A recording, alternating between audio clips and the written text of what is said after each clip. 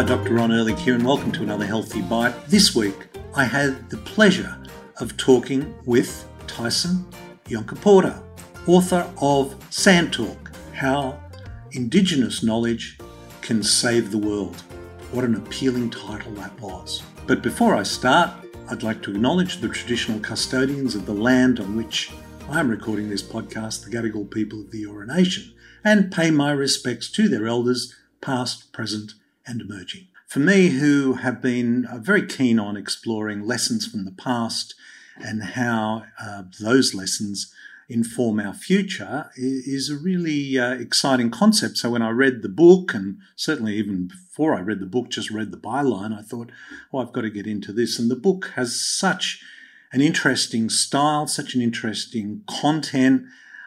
It's really all about looking at the world from an Indigenous perspective and offering that up to us to give some thought to. And one of the things about Indigenous knowledge is that it follows a very strict protocol. And that protocol is one of, firstly, respect. Then one connects with what it is you respect. And then you reflect. And eventually you direct. And I think it's fair to say that the non-Indigenous approach is almost the exact opposite of that. And particularly when we're talking about landing in a land, invading a land, it's generally not one of first respecting the Indigenous population and the fact that they have lived here for 65,000 at least years. It's one of firstly directing what should happen. When that doesn't work too well, then there is some reflection that goes on eventually, and I think we might just be approaching this. I hope we are. I think we should. We have a lot to learn to connect with the Indigenous population, and then exercise respect, and not just say sorry, but thank you, and then eventually even perhaps saying please. Look, there are just so many aspects to this book that I just loved. He writes in, grammatically, I think it's called the first person plural. He uses the word the two of us, us two. And it really is like, he's yarning to you as you are reading this. And there were so many aspects to it that I thought were interesting. Here's one. I mean, dreaming is such an important part of the process within the Indigenous culture. And it's such an important part in grounding them and I mean, everything. Talk about holistic. I mean, we think we're holistic when we think one part of the body connects to another part of the body. And if you want to get really holistic, you might think about how your body connects to nature. But this is just all-encompassing. I mean, it redefined the word holistic. For me, who has been a holistic health advocate for almost all of my professional life, certainly for the last 40 years. So it was a wonderful thing. But back to dreaming, because when I read that section and I thought, wow, now, I do know that the focus that we have in the podcast, and we will be having in our wellness programs, is the importance of sleep and the stages of sleep, to be able to go into the deeper levels of sleep. And then also with those deeper levels are the deeper levels of non-REM, non-rapid eye movement sleep. But when you get into the rapid eye movement, you start to dream. And if you're unable to dream, then you do eventually affect you mentally, and you can become delusional.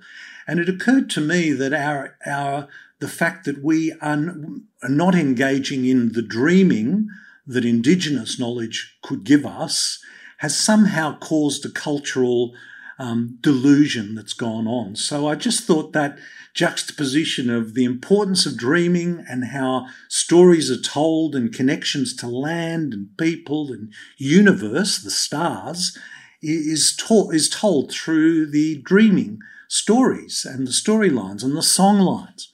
But for us, the fact that we don't have that has resulted in a cultural delusion where we are not connected. Yes, the word country is just something which is all-encompassing. It includes everything and everyone and anything that influences, that lives or is on the land. So it's just this incredible respect for nature and for life and for the energy that flows through life. I just love talking to him. I just thought it was absolutely brilliant. And I love the book, and I love the talk that we had. I loved the yarn that us two had in that episode. It was certainly different from a lot of other podcasts that I've done. It was a really lovely conversation, and it took many different directions and many different perspectives. And I'm really keen on this whole idea of learning more about Indigenous culture. And I've sort of rather embarrassingly only now started to acknowledge the traditional custodians of the land on which I record this podcast, the Gadigal people of the Eora Nation, and pay my respects to their elders past, present and emerging, and was really interested. I was at a function about a year ago where the acknowledgement of country was explained much more than just that, to say that the Eora Nation extended in the north to the Hawkesbury River, in the west, in the north to the Hawkesbury, in the west to the Nepean, and in the south to the Georges, and it involved 29 clans. And what's so remarkable about Indigenous Australia is that there are 250 or so nations, many having clans within those nations and many languages that are distinctive. And Tyson made the point that when you look at the borders of the land, they're not drawn up in straight lines. They are not neat and nicely regimented. They really do follow the contours of the land. And the fact that there are so many distinct languages within this continent is a testament to the fact that for so long, and I think it's accepted now that at least for 65,000 years, there are some archaeological finds that have suggested it could be even longer than that, 80 or 100, even 120,000 years, which would totally rewrite, the history of the human journey out of Africa. I mean, that would just take on a whole new story. And I've just been reading a whole area of archaeology that I didn't even know existed, and that is using genetics, archaeogeneticists, to explore the movement of peoples and migration of peoples over time. Now, another book that I have felt very passionate about is Dark Emu by Bruce Pascoe, and when I read it, I felt it just should be required reading for anybody living in Australia. And it lays out a story of not just a simple opportunistic hunter-gatherer society, which is the way it was portrayed by the early the early invaders. And it's interesting, actually, using that term, invasion.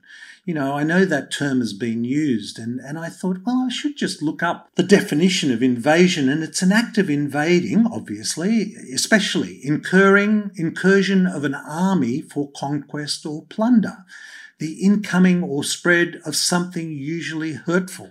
So I think it ticks many of those boxes that the arrival of in 1788 of the first settlers would be and should be described correctly as an invasion. And then the occupation, I thought, well, let's look up what an occupation means. The occupation is the action, state, or period of occupying or being occupied by a military force. For example, the Roman occupation of Britain. Now, I'm sure when Rome invaded Britain, the people didn't just say, oh, okay, well, they're here, great, welcome, fantastic. Well, they probably had no choice, which was probably similar to what went on when the first settlers and the British arrived in 1788. So Dark Emu, and it was referred to as Terra Nullius because it wasn't considered to be inhabited by a culture that was there were some natives, but they were just natives. They weren't really of any cultural significance. The fact that they have been here for at least 65,000 years is, I believe, something we need to not just acknowledge, not just say sorry, but really draw on the knowledge of that, because we've been here now for 240 or whatever years, And I just cannot see this being sustainable over we get excited in Western society, in Western history,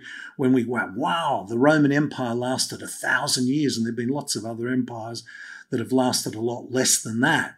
But 1,000 years is so impressive. Well, 65,000 years is pretty impressive too. And yes, it didn't develop to the apparent sophistication by however we define that in our modern world, but it certainly survived and was in harmony with nature through all of its challenges. So it depends what your criteria is for success. If criteria for success of a species is survival and living in harmony with nature, with the environment in which you live, then I think the Indigenous community and cultures have certainly got runs on the board that we need to be respectful of and draw on and think about differently. So starting first with the respect, then moving to connecting, then reflecting on what lessons we can learn, and then finally directing action would be, I would think, a very good way to go. Dark Emu, I've been really keen to invite Bruce Pascoe on to talk. I think he's terrific. I think his messages are terrific. I know that some of the issues around his book were challenged by some archaeologists, but I can't help but think there's largely semantics involved there. But anyway, there were so many important things that were outlined in that wonderful, wonderful book. And the other book that I would recommend to you is Bill Gamage's The Biggest Estate on Earth, which describes what the first settlers observed when they came to Australia, and what they looked at were parklands. It's kind of sobering. I'm reading another book now at the moment called Country, which is written by both Bill Pascoe and Bruce Pascoe and Bill Gamage. And in one of the chapters, and this was in The Biggest Estate on Earth, Bill Gamage points out that there are more trees now in Australia than they were when the first settlers arrived, and there would have been on the average 10 to 12 trees per acre, and that there was very little scrub and undergrowth, and that there were natural grasses, which Bruce Pascoe points out were harvested, and the grains from those were stored and sometimes probably traded. So that would constitute agriculture, and all yams, natural yams. So these were acre after acre of this kind of vegetation around trees that were well managed, and that was the way Australia looked on the biggest estate on earth, as outlined in Bill Gamage's book, which is based on first sources. The sources were first hand. These were the description of explorers and first settlers when they first arrived. So I think we have a huge amount to learn from Indigenous culture. I'm hoping to get both Bruce and Bill on. It was terrific to talk to Tyson. I think we have so many lessons to learn culturally, environmentally, spiritually, on so many different levels. And so it was a great foray into that area, and it's going to be a focus in the coming year. I hope this finds you well. Until next time, this is Dr. Ron Ehrlich. Be well. This podcast provides general information and discussion about medicine, health, and related subjects. The content is not intended and should not be construed as medical advice or as a substitute for care by a qualified medical practitioner. If you or any other person has a medical concern, he or she should consult with an appropriately qualified medical practitioner. Guests who speak in this podcast express their own opinions, experiences, and conclusions.